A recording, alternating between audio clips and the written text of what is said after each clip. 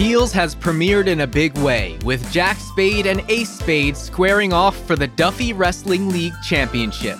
But the finish keeps changing, and with Ace being scouted for a spot up north, Jack goes into business for himself. We're talking Heels Season 1, Episode 1 on Pro Wrestling Repackaged.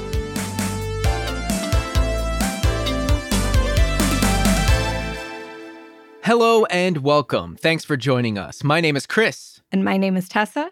And this is Pro Wrestling Repackaged, where the squared circle meets the small screen. In this episode, we'll be discussing the series premiere of Heels, Season 1, Episode 1, Kayfabe.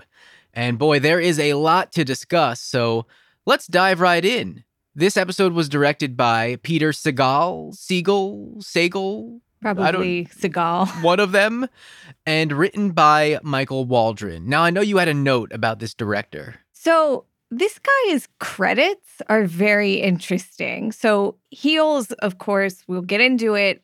It's a drama. There's a lot of, serious stuff that's going to happen here.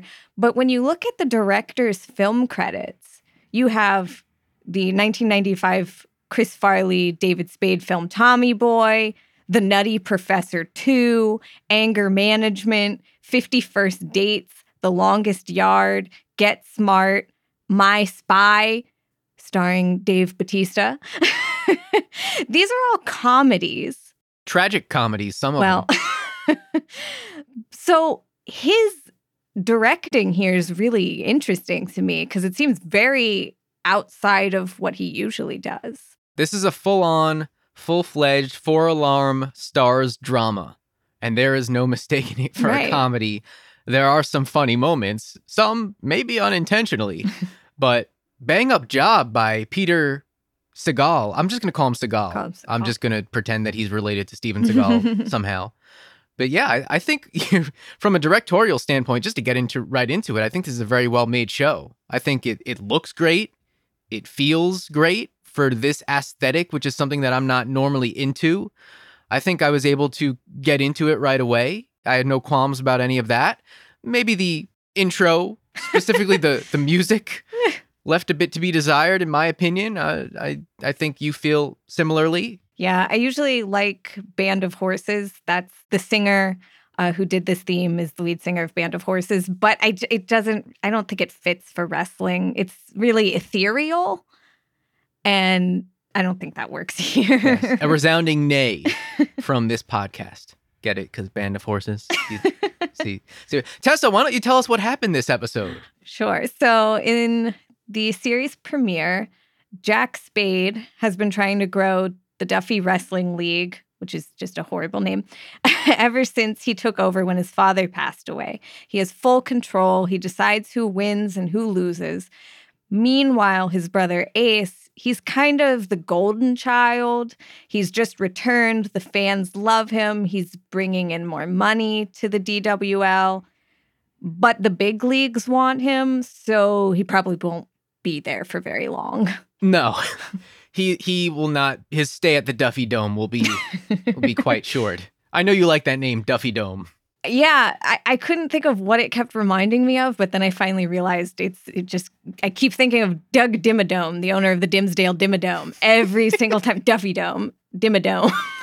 Classic. And I'm sure that was completely intentional. Of course. I'm sure that this whole thing is the big Fairly Odd Parents reference. I mean, the two things go hand in hand. Absolutely. Perfectly. Yeah. I mean, the cross-section is there. I think the audiences they probably cross over a lot. So let us know if you came here from like a Fairly Odd Parents podcast and you found us. It makes we're talking sense. about Heels. It makes complete sense. Overall, though, I think this was a very strong pilot. And I'm definitely curious to see where the story goes. In our preview episode, I think we mentioned a few concerns, maybe just some stylistic choices, or in my case, listening to Southern accents for an hour, and things like that are not typically my cup of tea that I was willing to look past. And I'm glad I did. I really liked this pilot. I've been looking forward to this show for quite some time, just based on, as I mentioned in the preview, who is involved here. You got Stephen Amell, you got Mike O'Malley, you got CM Punk making a guest appearance here, possibly Mick Foley, and you have a really talented slate of actors also as well, which we, got to see in this episode, and more to be revealed, I'm sure, as the episodes go on. But I'm curious to know what you think overall, just before we dive into some character breakdowns and then talk about the story. Yeah, so I agree. I think it's a really strong show. It's not something that I would usually be drawn to. It's not a show that's really my thing. I don't know if I would have watched it if it wasn't related to wrestling. I probably wouldn't have. But it's about what I expected so far, you know, high drama. I'm really interested in the side characters more so than the two brothers. Actually, my notes immediately were Jack stinks, Ace stinks. We support Wild Bill and Wild Bill only. But then my opinion on him changed a little later too. So, ooh, wow. No longer the Wild Bill support section? I'm the Wild Bill fashion support section, but I think he's got some problems. Okay, all right. We will explore all of that. So yeah, I think we're on the same page here. I think we both very much enjoyed it, and I think we're willing to see it play out, see where it goes. I know for me it hasn't like 100% I'm not all in. Like it's not like, you know, season 1, episode 1 of Cobra Kai where I'm like, oh, I got to sign up for YouTube Red now. Like it's not like that level of excitement on my end, but it's a type of show where I think that it could, you know, potentially get to a point where I think I'd be pretty damn excited for this show every week and when it comes back for season 2, hopefully. So a very strong start. A few little nitpicks that I have regarding the wrestling side of things, of course. And that means nothing. Like it's a television show. You know, there are so many shows and movies that everyone watches on a daily basis about real life things that are not factually accurate and that are not, I mean, the news. You can watch the news and it's not factually accurate and no one bats an eye.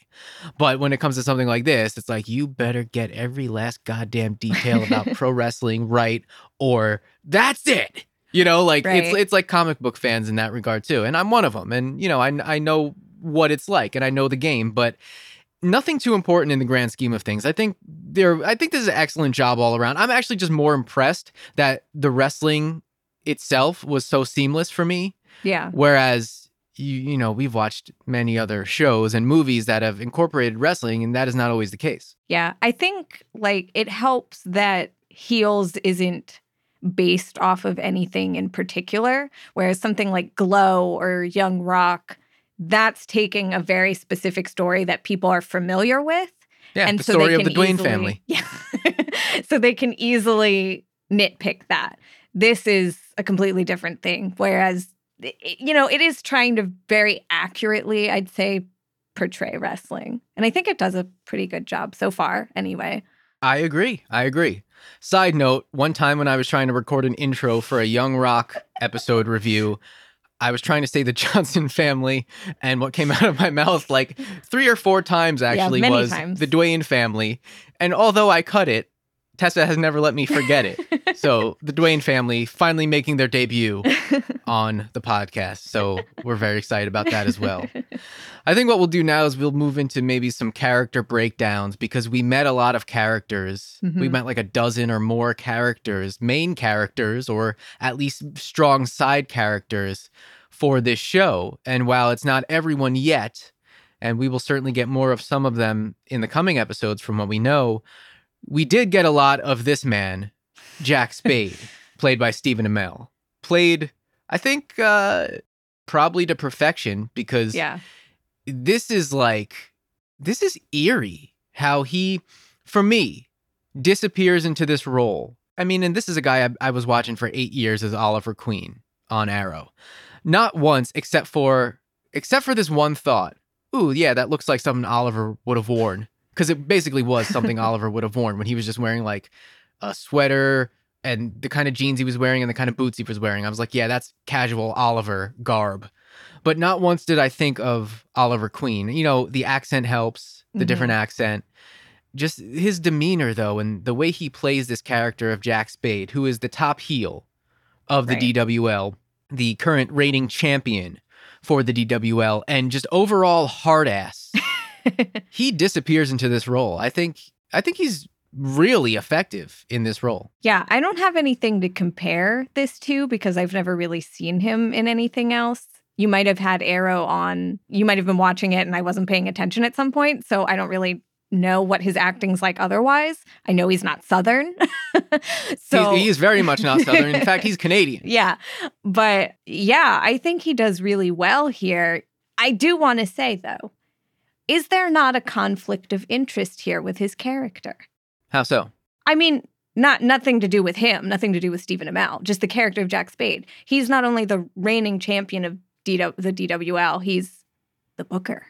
Well, I mean, all you have to do is look at the long lineage of wrestlers booking themselves on top throughout the history of pro wrestling. I mean, I think that makes it, in fact, more accurate to the era of wrestling that it is trying to portray here.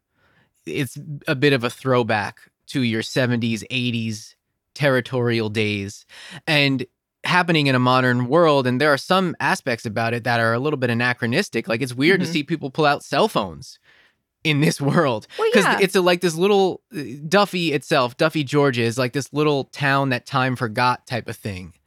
And they really, down to small details, did a great job of setting up this world and how it's just a little bit different from any other territory or any other independent regional wrestling promotion that you might find in the present day. Right. Yeah. It really has this small town, down home feel to it, which I don't think exists in modern wrestling anymore because of the internet. And you have him, Jack's, sharing matches online. Like, he's posting them to YouTube so he can get a bigger audience. But I do wonder if a larger audience would kind of hinder something like DWL.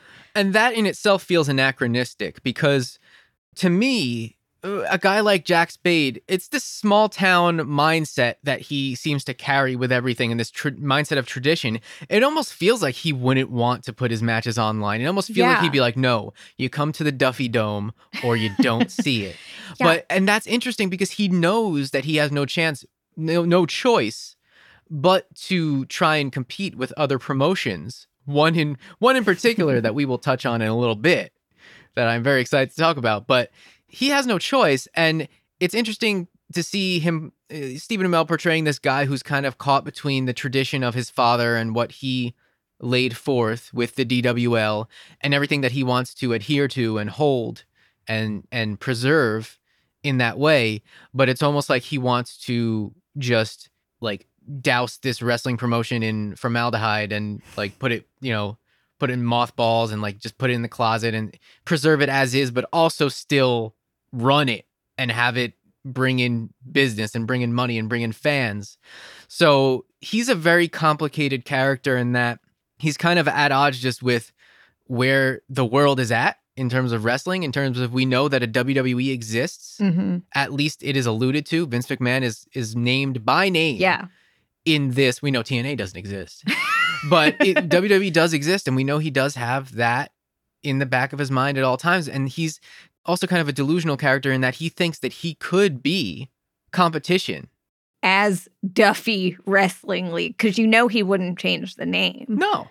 That's not realistic. I get the desire to grow and, become bigger and not just be contained to this small little town, but let's keep our, expectations level here. No, I think he's very much a guy who he has his mind set to one thing. This is the way it works. We need to it's very rigid. It is, you cannot go off script. Right. And his script is everything. That is the law. And that's one thing that I think some people have been kind of dunking on, early on in the reaction to this show is, we've seen the meme of him writing choke slam. And really the thing that bothered me was the space in between choke and slam. It's one word. But if you can get past that aspect of it, of where, he's sitting there writing out a script for a wrestling show, writing out sequences and moves in the typewriter font just to make it feel a little bit more. I'm surprised he's not using a typewriter. He seems like that type of guy. No, he's got his MacBook. He seems like he'd be using a typewriter, but he needs to stick to the script because he needs to maintain control. And the aspect of control is something that I'm sure we'll see explored very much in depth with this character because he is all about the control. And he doesn't leave anything to chance, and he doesn't like it when anyone deviates from his word. And I suspect the more we learn about his father, the more that'll maybe start to make sense. Right. Yeah. Because you get little glimpses of like criticisms of his dad, whether it's his dad's inability to grow this promotion or just, I think his dad had a lot of problems, as typical of most 70s, 80s wrestlers. So I think we're going to delve into that. And he probably really doesn't want to be like that. And that's probably why he has problems with Ace. I'm interested, particularly if the NWA exists in this universe within the reality of the show. And if so, why isn't this promotion, why wasn't it an NWA affiliate? Maybe it was. But it seems like the type of thing where it's like, it's kind of this like outlaw promotion. It's its own thing. It has its own dedicated building. And that type of thing where it kind of feels like, it's us against everyone else. And I think he has that mindset. So this will be a very complex character, maybe the most complex of the show. Definitely, I think Stephen Amell is up to the task here. I think he did a great job portraying even just what we know of him just from episode 1. I think he's knocked it out of the park so far. Yeah, I still don't like this character. I was worried that I wouldn't, but by the time he was mean mugging those kids on the side of the road and making them run away, I was like, okay, this is kind of actually fun when he just craps on people and works the gimmick throughout his life. He has his moments, but like overall, I don't think I'm gonna like him. Okay. Well, we will see. We shall see. But now we will move on to the other Spade brother. It's kind of ridiculous that are these their real names, Jack and Ace? I think they are. I think their dad thought that he was being really clever. Oh, man. Because his nickname was King Spade or whatever. And yeah, I think he thinks that he really did something with these names. I don't think the mom had any choice. I can't wait until Uncle Joker comes into town. So Ace Spade, played by Alexander Ludwig, he is the face of DWL. He's the baby face, the big returning hometown boy. Mm-hmm. And when business was down, Ace brought the crowds back. But there could not be two more diametrically opposed brothers than Jack and Ace. They are basically two completely different people, but they share one trait in that they're both very stupid and very stubborn. Actually, two traits. Very stupid and very stubborn. Yeah. So you have Jack, who seems to take everything just way too seriously. And then Ace just doesn't care. He seems like he's just kind of a burnout. He kind of just floats through life wearing the same cut off flannel. Not only he doesn't seem to take wrestling too seriously, he's like, it's just guys running around in costumes or whatever he says. It's supposed to be fun. Yeah. Which is fair. So he's coming at it from the complete opposite end of the spectrum that Jack does, in that Jack says not at the expense of being good. Right. So it's like, yeah, Jack's going to be the stick in the mud because he wants to tell a good story and this is his art. Right. And Ace is just like, well, screw this. It's wrestling. It's fun. There's no art to it. It's just kind of fun. And they both have good points here, but I think so far they're both trash. Yes. And as we will see over the course of time, if they're able to come to the middle and meet in the middle, that is where you get the best of both worlds, and that's where you find balance. So I'm very curious because I predicted in the preview episode, eventually they're going to have to work together. Eventually they're going to be aligned at some point. I don't know if it would happen this season or next season, but I'm curious to see where they go with this, because the way they leave this episode with Jack going into business for himself, right? That seems like it would cause more of a rift than anything. That felt more like a season end. Yes, but we're not quite there yet. But Ace, he is just a wild man. He kind of looks like a cross between Edge and Heath Slater. And then you learn that Alexander Ludwig, he worked with Edge on Vikings and they're friends, and he went to him for advice. So I wonder if he was a little inspired by the rated R superstar. Ooh, maybe Jack is going to bring in a character played by Edge as like fake Ace. Like, remember fake Diesel and fake Razor?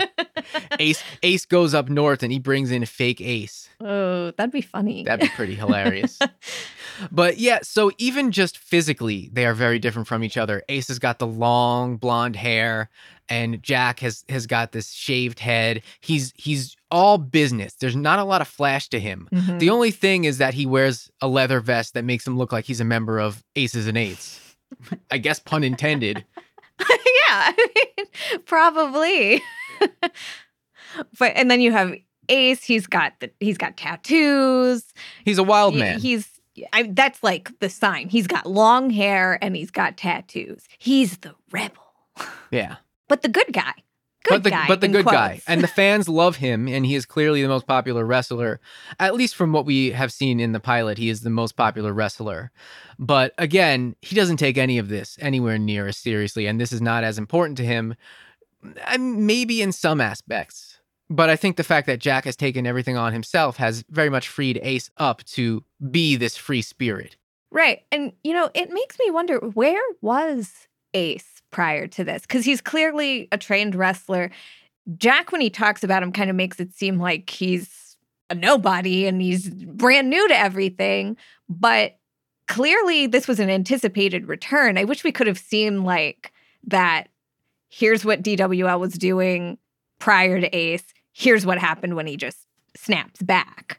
I'd like to know where he was before. Yeah, still many blanks to be filled in, but they've got, 7 more episodes to do so? And these are pretty long episodes. Yes. So I will say it didn't feel quite as long as it was. I think it flew by pretty fast, and we watched it twice, actually. So I think that says a lot about how strong the pilot was. But we'll move on now to Jack's wife, Stacey Spade, played by Allison Luff.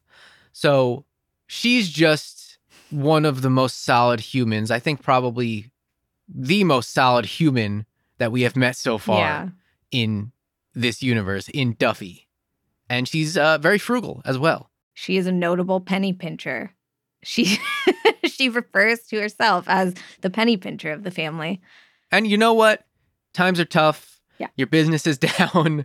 Only because of your brother-in-law, you're starting to pack out the house now. But still, you can't just be buying fog machines and GoPros willy-nilly. You got to tighten up. And it's not like the building is in great shape. It has a leak in it, as we know. So Stacey is just, it seems like she'd be very frustrated trying to deal with Jack and rein him in from these unnecessary purchases, or he's not shopping around, he's not getting the good deal. She's got the coupons. She's got a whole coupon book. And it's not only that, it's not even just like he's spending all this money on wrestling. He's not focusing on anything else. And she wants that time for the family. They don't seem to do anything together as a family, except sometimes he goes to church with them. Right. And even on those days, because that's match day, he's kind of all over the place and just thinking about wrestling. She wants this connection. She wants him to even just save some money to buy their son a baseball bat. But he's just like, nope, need those fog machines. Yeah. Wrestling is the number one priority for him, Everything else, his family, his wife and kid, comes second. But for Stacey, I mean, she adores her husband. Mm-hmm. And all she wants is, to spend a little bit more time together. Go make out in a movie theater like they used to, before they had a kid. They're at the point now where their kid is, he's probably like 8, 9 years old. Mm-hmm. They don't need to be constantly parenting in the way that you do when you have a younger kid, a kid that's younger than that. So she wants to kind of rekindle the flame a little bit, it seems like. And, she tries to right before church, I mean. Which led to my least favorite quote of the episode, which we will never utter on this podcast. Thank you very much. But yeah, Stacey, she's she's kind of like a ray of sunshine. She's she's like the complete opposite of Jack in that, she lights up a room when she walks into it. And when Jack walks into a room with Hardcore Holly's theme playing, he just completely... The mood changes, and it's like someone pulls the power cord out of the jukebox in a diner. It's like that's what it is. Yeah. He walks in, and it's like Biff Tannen walking in. I really like Stacy so far. I'd like to see more of her. I think she's probably going to be one of the smartest characters we see on this show. And she's just trying to live in this basically just a sexist city that is Duffy. Because she even is like, let me go back to work. I'll help. And he's like, no. The women in my family. A woman's don't place work. is in the kitchen, barefoot, sewing my wrestling gear. Pretty much. He's like, my mom didn't work. He's like my wife isn't gonna work. He's like Jeff Jarrett during his feud with China, basically. Is this man? No, Jeff Jarrett's funnier. It's not that extreme. Yes, except that was all right. That was pretty entertaining, but there is some room to grow here for this character of Jack. And I don't know, from things that we've heard and reviews that we've read, I don't know if he gets there this season. Yeah. So he seems like he'll be very frustrating, not only for Stacy, but for us as well. Yeah. At times. He, like I said this in the last episode, he's like the worst type of person for me. Oh, you're going to have Stephen Amell Olicity fans in your mentions. It's nothing against Stephen Amell. I think he plays the character. It doesn't matter. He plays the character really well. It doesn't matter. But you've already sealed your fate. It's nothing about him. The Olicity shippers are going to dunk on our podcast for until the end of time. Or as I call them, Oil City. Okay, now you've done it. But that's because we live near Oil City. Okay, don't tell them where we live. They're going to come for us now. Oil City's not that close. Oh, man. Well, as we mentioned, Stacy and Jack, they have a kid named Thomas, named after Jack's father. And Thomas is played by Roxton Garcia. And what we see of this kid, we know one thing. He loves his Uncle Ace. More than his dad, it would appear. He's his Uncle Ace's biggest fan. And so he is crushed at the end of the episode. Yeah. When that happens, when the Duffy screw job takes place. But we don't get too much of him in this episode. But what we do get is effective because it sets up a lot for Jack's character in that, hey, this is the kind of guy that even his son will not cheer for him at a wrestling show. His wife does. She does. But his son, he's cheering for Uncle Ace. Well, the kid is probably still in that mindset of my dad's the bad guy. He's playing the bad guy. He's a bad dude. He's talking crap about my town. He's talking crap about me. Right. Well, I mean, there are two things. It's either he sees his dad being a bad guy and he's like, oh, my dad's a jerk. I like my uncle better. He's more fun. Or the kid is smartened up. Well, and he knows that he has a role to play as well, and that is to boo the heel. Right. It's probably not far off from what the kid's dealing with in real life because, as we said, Dad's very focused on wrestling and wrestling only. And he's probably not very fun to be around. So it's probably pretty easy to start booing him. Let me ask you, do you think what we saw Jack do to those kids when he was sitting at the stoplight while he was driving and he scared him away, do you think he just walked into a room and does that to little Thomas? I don't think he's terrorizing his kid in his own home. I kind of want to see that. But that'd be funny. I think Thomas probably just easily gets, in the heat of the moment at the shows, he is able to just ignore that that's his dad. And he just knows that his uncle is his fun-loving uncle who makes him laugh during church. So he just automatically goes to that. Because, it's like you're never seeing your parents in the best light. You kind of always, you see these other relatives and you're like, those are the fun ones. They let me do things. They let me get away with things. So it's probably just second nature to him to not like what his dad's doing. Right. Yeah, that makes sense. That makes a lot of sense. Well, speaking of people who are kind of jerks, we have Jack, who's the first jerk. I mean, Ace is kind of a jerk as well. He's a jerk, too. He's kind of a jerk as well. He's a big jerk. What he does to that cashier. And how he treats Crystal. Crystal. Yeah, actually, you know what? He's a jerk. Screw Ace. He's an even bigger jerk than Jack. I don't like either of them. But let's add to the jerk club another character named Willie Day, who is played by Mary McCormick.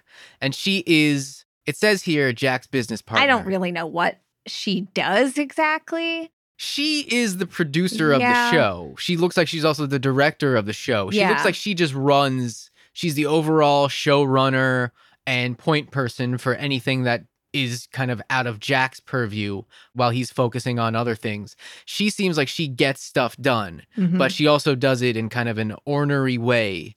And she just has this way about her that she's just very prickly, very rough to deal with, very rude. In particular to one character, she just walks into the locker room and calls everyone assholes. She's that kind of character. And so we see this gruff side of her, and it leads you to believe that eventually maybe she'll come around and something will happen and we'll see a different side to her. But for now, she's in the jerk club. I would say, men get away with this kind of behavior all the time. So she can stay a jerk if she wants to. She doesn't have to come around and have a softer side. But that doesn't mean I'm going to like her. I get it. If she's been, working in this wrestling scene for a really long time, she's probably had to toughen up and be a jerk as, clearly up until Crystal has shown up, probably the only woman really around. So her attitude, I guess, is kind of justified, but she's still rude. I don't know where I saw this, but I think I saw something that would point to her possibly being a former valet herself. I'd believe so that. I think that's probably why she has a lot of that kind of attitude towards Crystal, who we will move over to now because we love Crystal. I love Crystal. Crystal Tyler, played by Kelly Berglund, an instant favorite in this household. Ace's valet, and I guess kind of his girlfriend, but not really, but he makes out with her and then they get nudie in the locker room when people are taking dumps, but he'd leave her in a second and he's already talking about it. And in her mind, they're together. That's the only person she's with. And she's been clearly thinking of him for a really long time. Since high school days. Since high school. He will drop her in an instant. And so that's why I don't like him.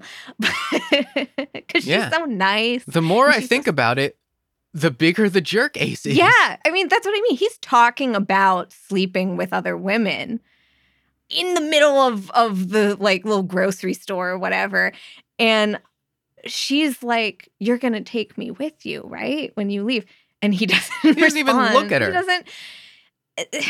She deserves so much better. That's the only thing. And any interaction she has with any character in the show so far, in the premiere, I'm just like, she deserves so much better. Just go, leave, go somewhere else, please.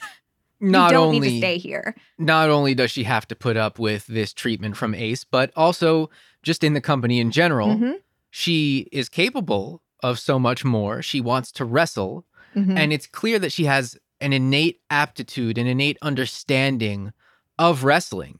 She's up in the rafters giving pointers to the guys, and yet she can't change in the locker room, and she's constantly being berated by Willie. Right. Because women don't wrestle in the Duffy Wrestling League in, presumably, 2021. Right. And you even have Jack. She came up with a whole wrestling sequence. She booked the finish. Yeah, for Ace and Jack's match. Doesn't get any credit for it. Jack completely belittles her at first. But he does come around to give her credit later when he's belittling Ace. Right. So it's just whoever's side he's not on at that moment, he's going to belittle whoever's. But it shows you that he does, at least in some small way, recognize that ability that she has. Right. Maybe he'll utilize that in the future. I would like to see that on one hand, but I'd also I want to see her get the respect she deserves, and I don't think she's going to get it here.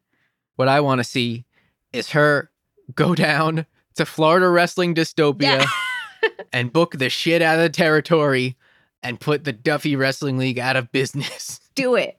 Crystal, do it. We believe in you. Do it. She's my favorite so far. Yeah, she's great. There is nothing unlikable about her. And no. Every character that we've met so far, every main character, it's kind of like, oh yeah, maybe you can see a little bit of yourself. Maybe you can see flashes of things that maybe you will enjoy in the future, or maybe you just like them outright, even though they have flaws. But with Crystal, she's just presented as she's awesome. Her only downfall is that she, for some reason, likes Ace. Well, she's a small town girl. Yeah. She just deserves better. She's a small town girl. She's very naive in that way.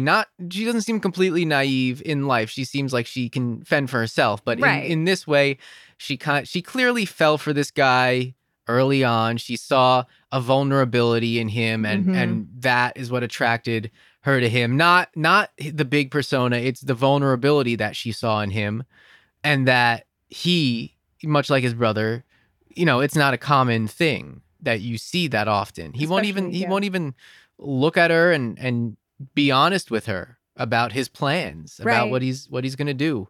So I could totally see how, she could feel one way about a side of him that maybe we haven't even seen yet. My hope is that, by the end of this episode, we see that she kind of finally gets that he's probably not as into her as she is into him, that maybe it kind of clicks for her, and we'll see her kind of not just be falling all over him in the next episode, but come on, Crystal. Come on. It's time to reshuffle the deck. Come on. Pick a different card. Let's move on now to some of the members of the DWL locker room. First, let's start off with Rooster Robbins, my personal favorite so far, played by Alan Maldonado. And Rooster Robbins immediately stands out because I think he's the most charismatic of the bunch here. Yes. And he's definitely got the wildest gimmick of the bunch. And he's just very entertaining, very funny, very quick wit, very, he seems like he likes to run his mouth, but in a different way than Jack and Ace do. I could just listen to him talk all day. Yeah. I don't really know what his gimmick actually is. He's a rooster. Right. Alice in Chains wrote a song about him. We don't really get a sense of what he does, who he is yet.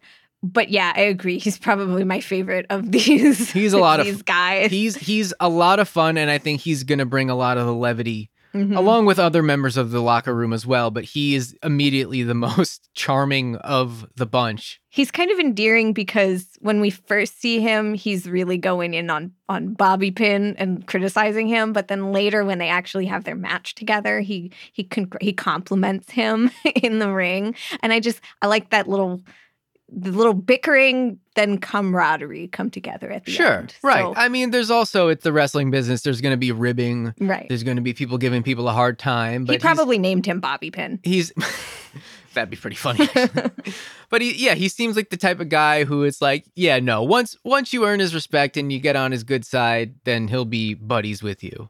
So another member of the DWL locker room that we meet this episode is Apocalypse, played by James Harrison, who I believe was a football player. Yeah, he played for the Pittsburgh Steelers for an extended period of time. So his name will probably sound familiar to Western Pennsylvanians who are not me, because I don't follow football. And neither do I. But man, this guy looks like a football player. Yeah. This guy is built. He is the body guy of the promotion, it would seem.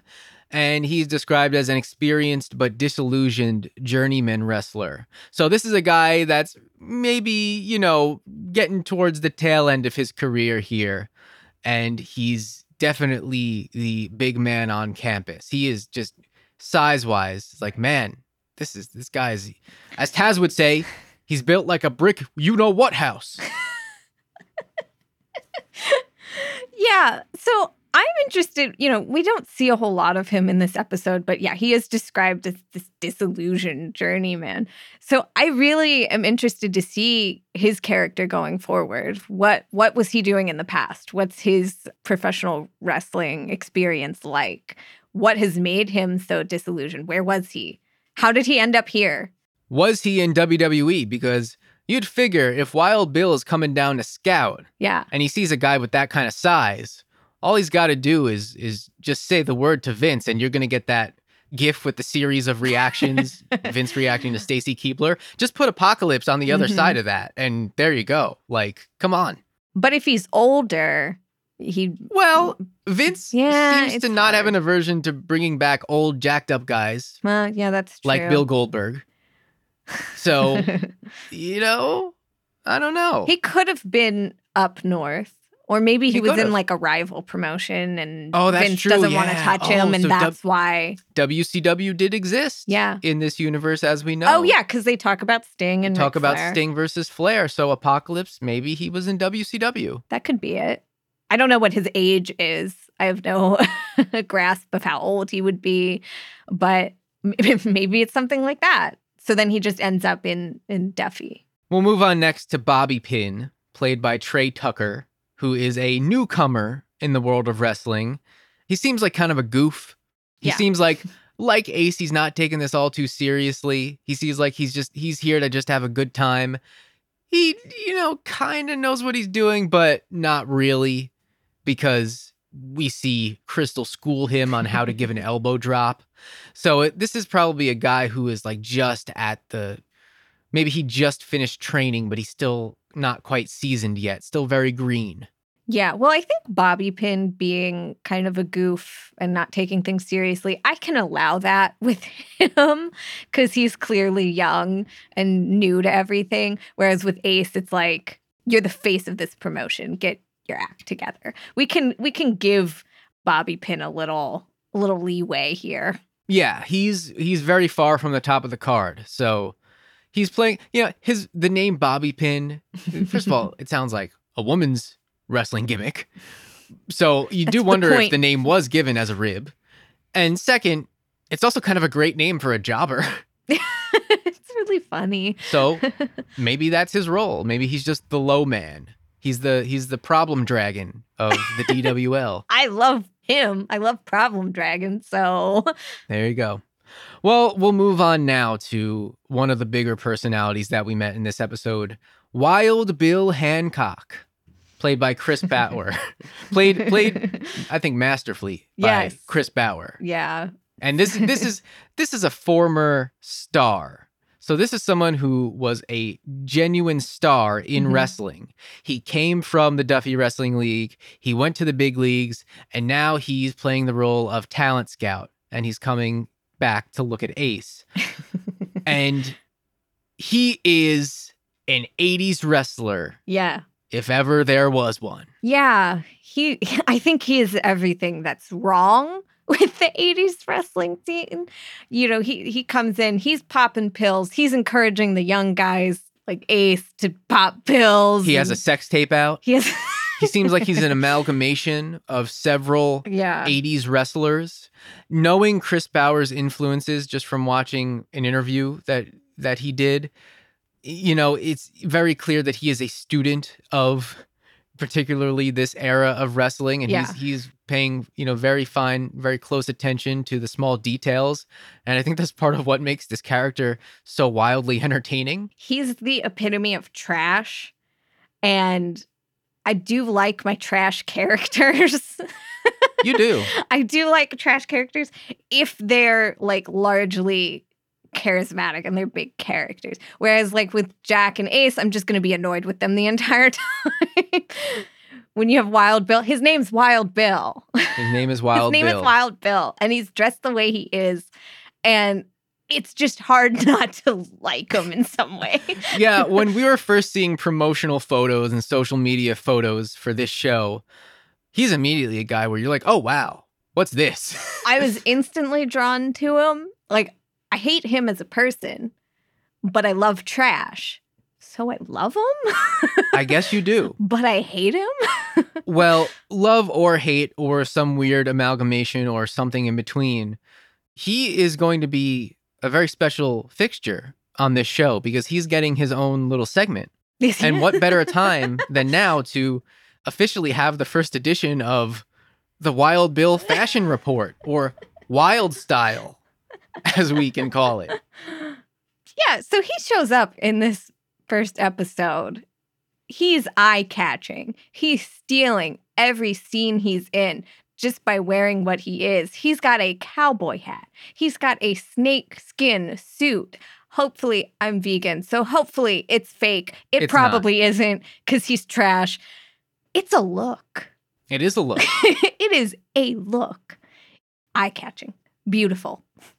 Amazing. Are you going to give any kind of rating to these looks? Is there any way we're going to keep track of these? like how many snakeskin suits out of 10? Out of 10? I think this is our first look at him. I think you got to give it a 10. A 10? Oh, wow. I mean, there's nowhere to go but down. I mean, that's what I'm saying. The outfits I've seen in other like promotional photos, not as good as this one. Okay. He could just steal it again. Like, they're all pretty good just by virtue of like, I think just his character. Like, he wears it well just because it's who it is. Because that's part of what makes it. That's part of what makes the outfits. But this might be the best one. Okay. We'll see. He came to episode 1 with his A+. Yes. So I guess we'll see the trajectory of... But like, along with, him being who he is and what he's wearing, nobody outside of the wrestlers is really paying attention to him. And that blows my mind. Oh, yeah. He's just kind of standing in the crowd during the actual show. And no, it's not like people are walking up to him asking for autographs. If this man showed up, like, number one, he came from here. His face is on the walls. They have a whole billboard in town, not promoting current shows, but promoting his matches that he had with Jack and Ace's dad. But nobody's fawning over this man. If he walked into my small town, everybody would be looking at him like, huh? That's one of the things where I'm like, this doesn't quite make sense because it seems like he'd be a local legend and he made it on the big stage. Yeah. I don't know. Maybe current audiences just don't care that much. But I don't know. Look at him. I don't know. I'm sorry. If a man like that walks into a little town, number one, is not only a star from that town, but he is dressing like that, more people should be looking at him. Okay. I'm offended on his behalf. Maybe he was mistaken for Vinnie Paul from Pantera, which is who he immediately just gives me the vibe of. Maybe it's the hat. It's the hat. Hair, the big head, everything. Just like a snakeskin Vinnie Paul. It's like a mixture of like Vinnie Paul and Jimmy Hart. It does give me Jimmy Hart vibes with like the suits. Like he's a good mixture. He's like an amalgamation of 80s wrestling. Mm-hmm. Just like if you could just spit out one person to embody 80s wrestling. That, by the way, is like the word of this episode. What? Amalgamation. What is it? How do you pronounce it? Amalgamation? You've said that like 20 times. Well, the joke's on you. I'm going to go edit out every other instance so you sound like a weirdo. Let's move on now from Wild Bill, who I think we've spent the most time on at this point. I love him. Let's move on now to the complete opposite of Wild Bill, Big Jim Kitchen. Mm-hmm. Just a solid guy, just a nice guy, played by Duke Davis Roberts. And boy, that's a name. It sounds like so many things. It sounds like baked beans. It sounds like, I don't know, Duke Davis Roberts. It's a name. And you gotta do all three. DDR. DDR yoga. Big Jim Kitchen, played by Duke Davis Roberts. I just like saying Duke Davis Roberts. But he's a nice guy in the ring. He's a nice guy out of the ring, or at least he's trying to be. And he is such a nice guy, in fact, that the very idea of turning heel is just out of the question for him. I respect that. He wants everyone in town to think he's a good guy because he wants to be a good guy. He doesn't want anybody to think badly of him. He just wants to be a good guy. He wants to be nice to everyone. Mm-hmm. His wife is pregnant. He's got a kid on the way. So he actually is retiring after the big show. He tells Jack he's retiring. Is this the last we see of Big Jim Kitchen? I sure hope not. It can't be. It can't be. It can't be. So what does he do? I don't know. Like, is he retiring after that match? He said he was retiring. I was a little unclear on that. So, we probably won't see him wrestling anymore. And, he was kind of a surprise to me in this show because I don't think I had seen much of him in any promotional stuff. So, he's probably. And if you did, he doesn't really stand out. Right. But I think what makes him stand out on this show is just that he's really just a solid human and a nice guy. Yeah, I like him. I think he's gonna play some role in Duffy, just not wrestling. Right. He's probably gonna be kind of a voice of reason, probably, between the two brothers who are just crazy. And that's what he plays in this episode. That's what he is here. But ultimately, I think for nice guys like that in the wrestling business, which is full of snakes and snakeskin suits, guys like that get eaten alive. Yeah. And, he goes out, if this is his last match, he goes out on top because he gets the win. But is it his last? We don't know. We shall see. Speaking of Big Jim and his pregnant wife, Melanie Kitchen, first of all, a last name like Kitchen. Yeah, I don't like it. That is like true small town. I know you don't have any control over that sort of thing. Played by Erica Pappas. Any relation to your family? If her family's from the same island as in Greece as mine. Maybe. Big Jim's very pregnant wife, who she's kind of the audience surrogate here. Yeah. She is not smartened up to wrestling, or at least not fully smartened up. So she has a lot of questions. Which is wild to me because she's, again, very, very, very pregnant.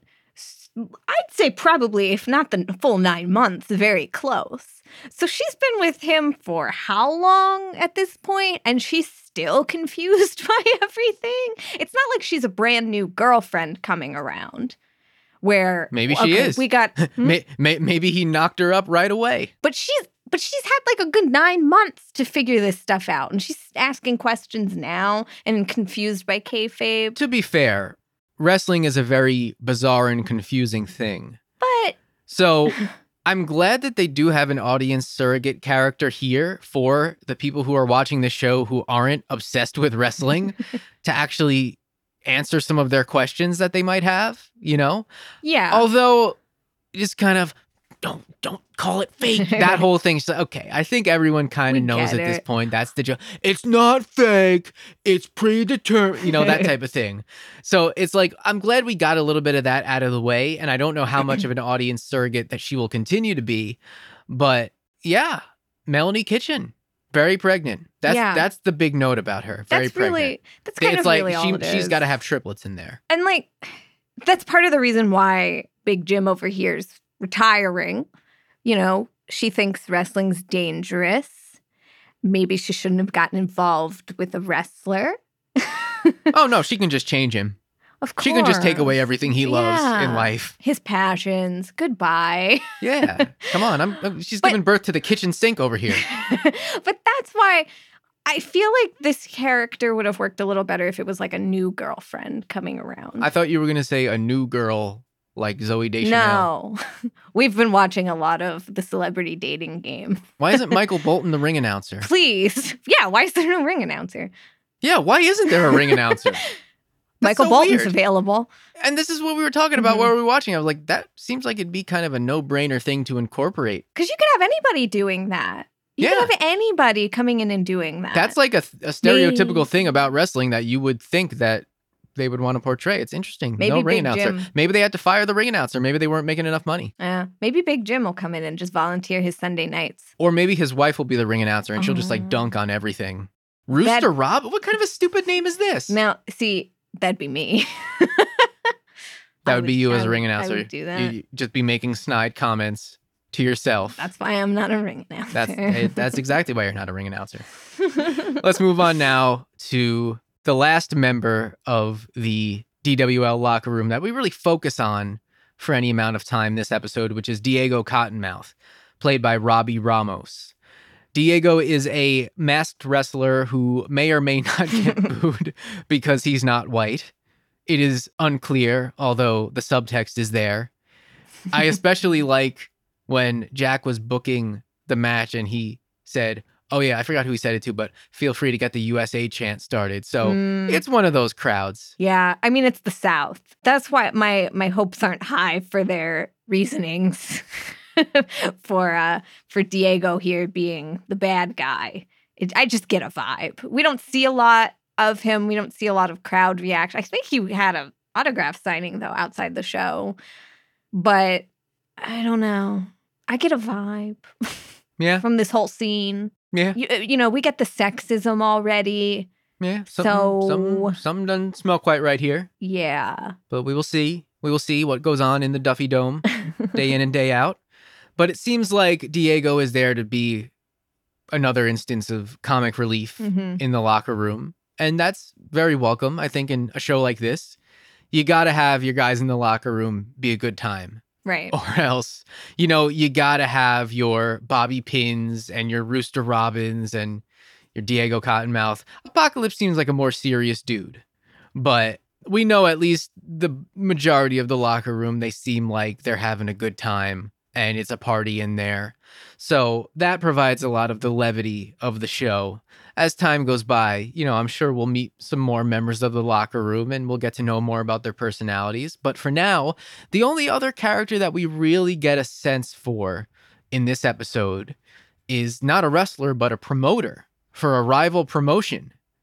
A promoter named Charlie Gully, played by Mike O'Malley himself. When I realized this, I could not believe it. I didn't realize he was playing a character. And this might be my favorite character of the entire show, to be quite honest. He's going to be on like Wild Bill level. It is good. He might even exceed it. Yeah. He is the promoter of Florida Wrestling Dystopia, which, first of all, let's all just take a moment and just examine those 3 words. And just how right they are. Florida Wrestling Dystopia. There's just, the jokes write themselves there, but it's great. And the best part is that when we see Florida Wrestling Dystopia, when we see a little promo video for it, it's footage of TNA. And not current TNA, not Impact Wrestling, but like TNA from 2005 with Samoa Joe. Abyss versus Samoa Joe. You see clips of Rhino, maybe some other guys in there. Man, TNA repackaged in the world of heels as Florida Wrestling Dystopia and playing up the violence of it, showing clips of like Samoa Joe and Abyss using thumbtacks in matches and kind of just painting it as this car crash promotion, this hardcore, like almost ECW-esque promotion. And it's so funny to me because, again, this is the competition for the DWL, and Jack's just like brushing it off as, it being just like a car crash. And it's like, this is footage from over a decade ago. This isn't new. And we're still talking about this being in like 2020, 2021. It's standard definition footage. That's how long ago it was, which is just kind of hilarious to me. And it just makes it even better, I think. I am all in on Florida Wrestling Dystopia. I hope we get to go to the whatever their version of the Impact Zone is. I guess I hope we get to see that. We got to, but who's going to be wrestling, considering we've already seen the commercials for it? Oh my God, if they bring in Don West to like do commentary for Florida Wrestling Dystopia. That'd be funny. Oh man, I hope Don West is doing okay, by the way. Yeah, I like Don West. So that completes our section of character breakdowns here for this episode, and there are probably a few more characters that we'll meet along the way. There's a certain Ricky Rabies that we have yet to see. Very much looking forward to him. But for now, let's do a little bit of a deeper dive into the main story of the episode, which is really the feud between Jack and Ace for the DWL Championship. Yeah, so much of this episode is Jack trying to book this match. He's taking his laptop pretty much everywhere he goes. Maybe he's not taking it into the shower or into church. He wasted a lot of water, by the way. He did waste a lot of water. I don't know if he ever actually took a shower. You would think that his penny-pinching wife would have told him to turn it off. Maybe they have well water like my family. Now we're just getting into the fine details here. But yeah, he's just trying to find the perfect finish for this match. And the finish just keeps changing as we see. And he even runs another finish by Big Jim. But what we eventually see is him throwing all that out the window and going into business for himself, ultimately. Yeah, it's funny because he keeps asking, like, everyone who should win. He's asking his wife who should win. He's talking to Willie about it. He doesn't, he knows who's going to win. It's him. He knows he's going to win. I don't think that's ever in question for him.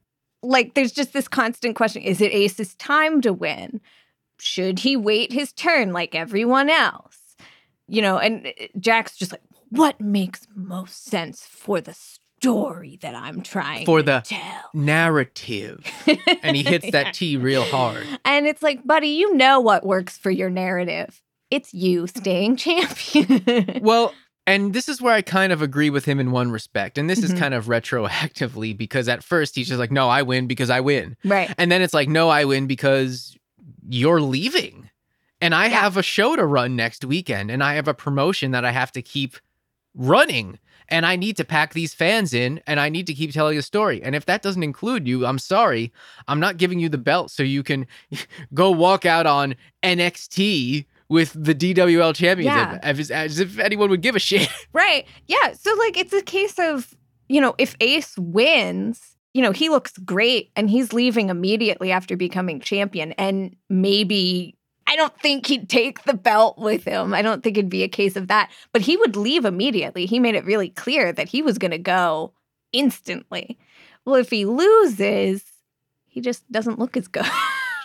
Ultimately, I think what happened here is Ace screwed Ace. Yeah, because he has like the biggest ego. He doesn't really care what happens in Duffy, I don't think. And Jack is just constantly thinking about it because whatever happens, he's still here.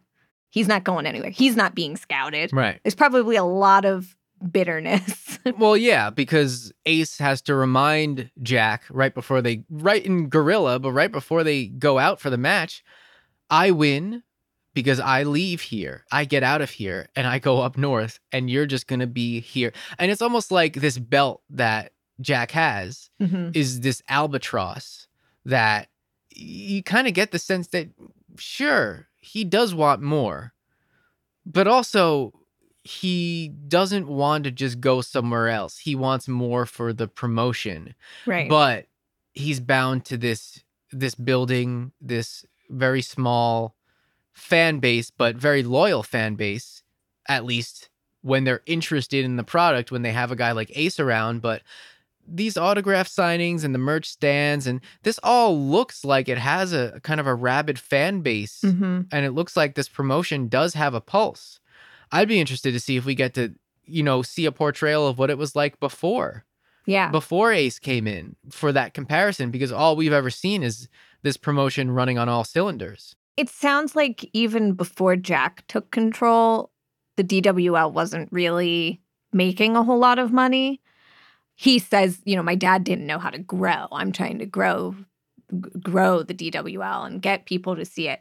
So he's just really passionate about this specific promotion. And I think that's fine. I don't think every wrestler needs or wants to be in the big leagues, but he wants to become the big league. He thinks that the Duffy Wrestling League is going to become a nationwide, if not international promotion. Which I said before, with that name, no. The Duffy Wrestling League. You're going to have to change it. That's another one of the things I've seen people dunking on. Like, the Duffy Wrestling League, LOL. I think that's kind of the point. Yeah. I think that's what the show is trying to do. It's say, hey, no, this is not, the potential is not there. Yeah. But this is a guy who's going to fight tooth and nail for this to the extreme of shooting on his own brother during a main event title match and effectively killing his own town because they both get doused with trash after he shoots on Ace. The title match ends after like 20 seconds and that's it. Dead silence. Ace looks like a complete chump. It takes everyone out of the moment, takes everyone out of the match. They're all they seem more disappointed in Ace than anything. Right. And he's just kind of this laughingstock now who was screaming for his brother to stop hurting him like they're kids playing in the backyard. It's great, though, in the sense that we had Jack earlier saying that he always thought submission finishes were really like unrealistic. He thought they looked fake. And so he's tapping out. That's what I'm going to do here.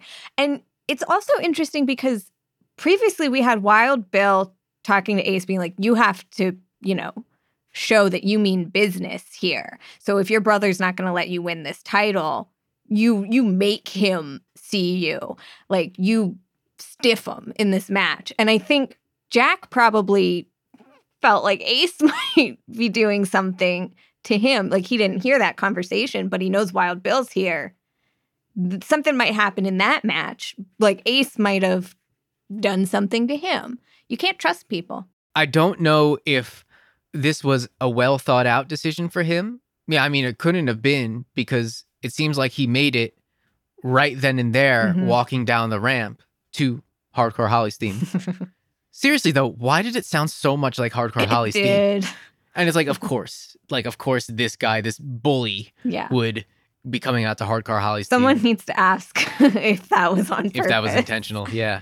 Ace has got a pretty fun theme, though. It's like a throwback to 80s metal, like just the vocals and the lyrics, you know. It's great. It's fun. And again, completely different sides of the same very stubborn and stupid coin.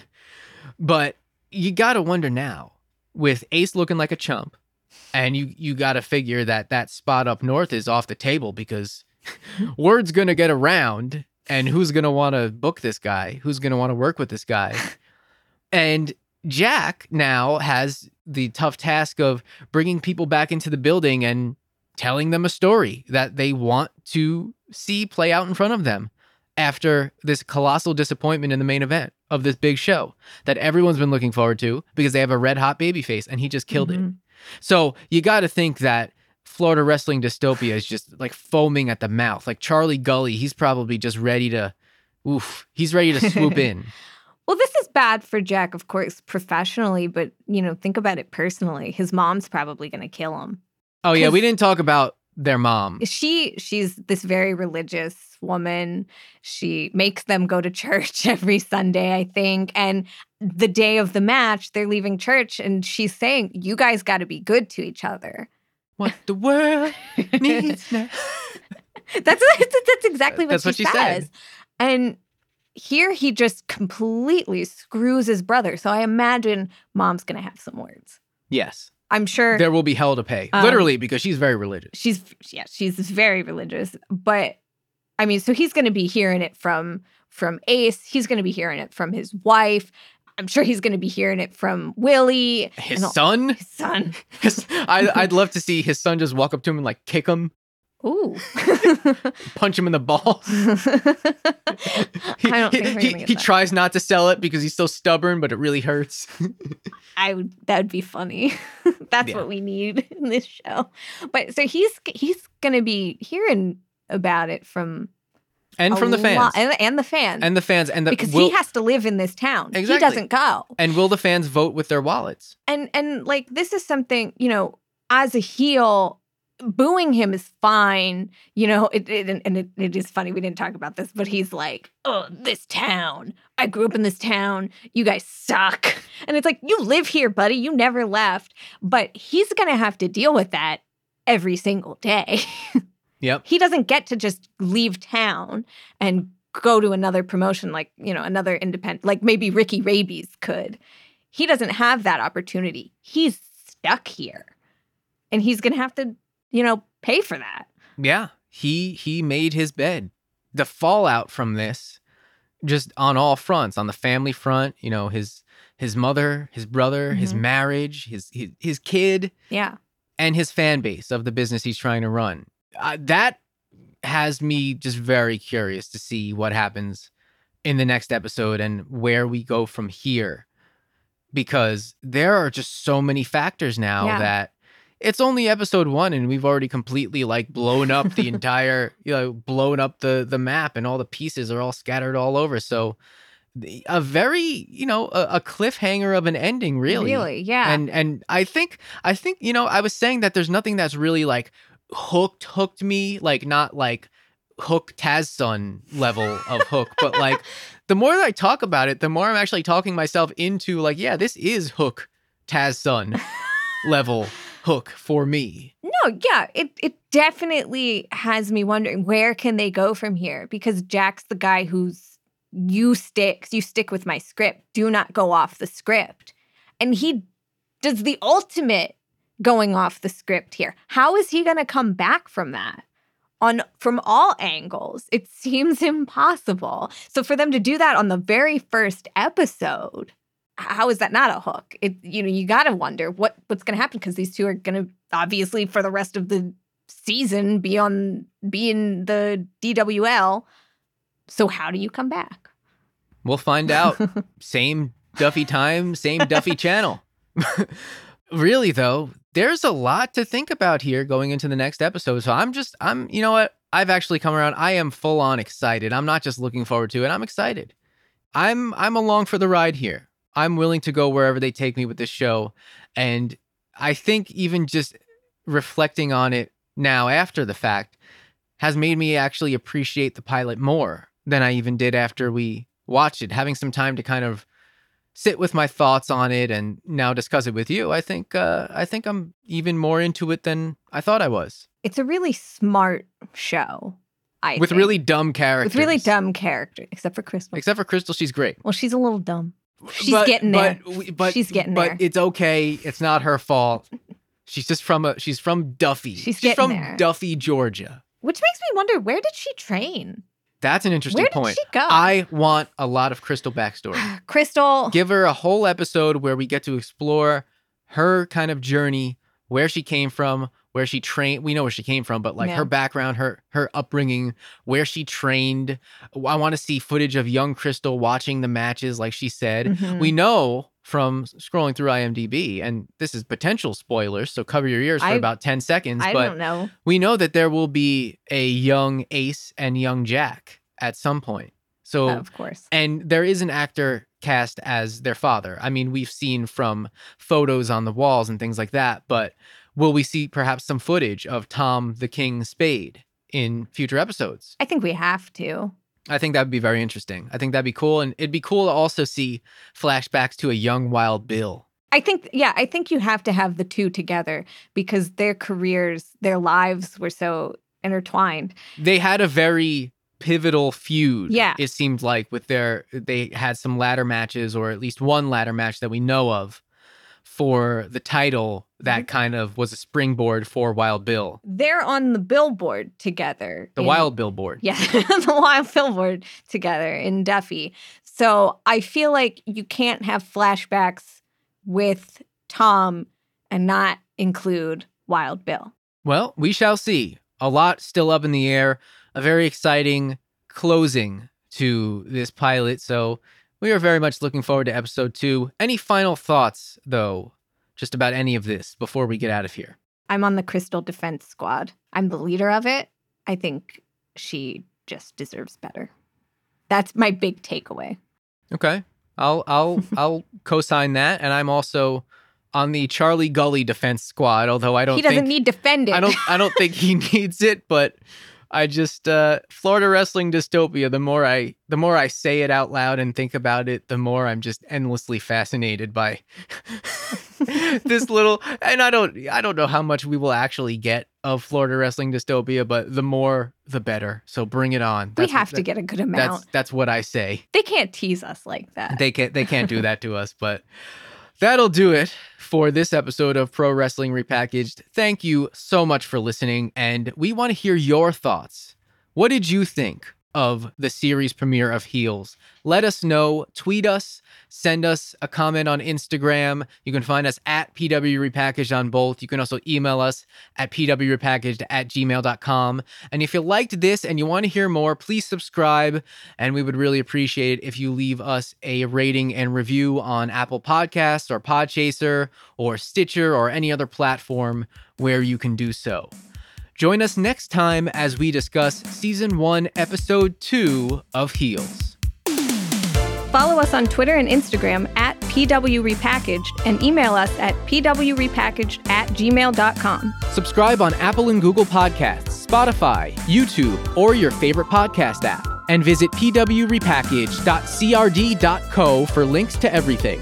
If you'd like to support the show, please consider leaving a rating and review on Apple Podcasts, Podchaser, or any other platform that features reviews. Pro Wrestling Repackaged is a Multitrack Minds production. Visit multitrackminds.com for projects and audio production services by yours truly.